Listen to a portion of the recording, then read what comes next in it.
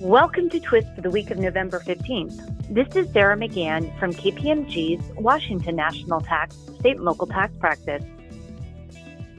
First up today is an Illinois appellate court decision holding that a taxpayer using the cash basis method of accounting was entitled to a refund of sales tax when its customers defaulted on their installment contracts. The taxpayer used the cash basis method of accounting and therefore was prohibited from taking a federal bad debt deduction. Accordingly, the department denied the taxpayer's refund claim for sales tax that it had remitted up front on cars purchased through installment contracts that were later repossessed due to customer default.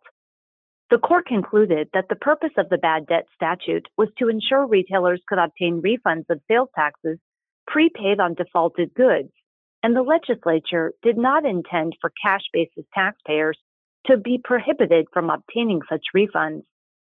Next, the Texas Comptroller issued a private letter ruling concluding that a taxpayer selling information on prospective students to higher education institutions was providing a taxable information service.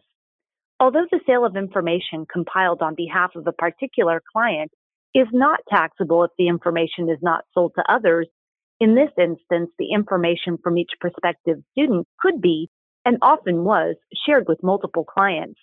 Therefore, it was not proprietary in nature.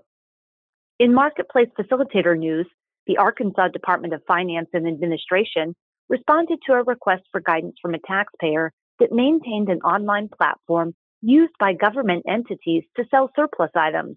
The Revenue Legal Counsel responded that when the taxpayer acted as a marketplace facilitator by facilitating a taxable sale by a government body, the sale became the sale of the marketplace, and the marketplace, i.e. the taxpayer, was required to collect and remit the tax.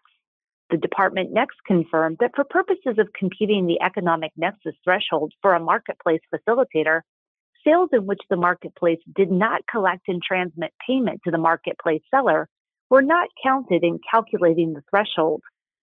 In other indirect tax news, the Colorado and Arkansas tax authorities both addressed the taxability of food tours.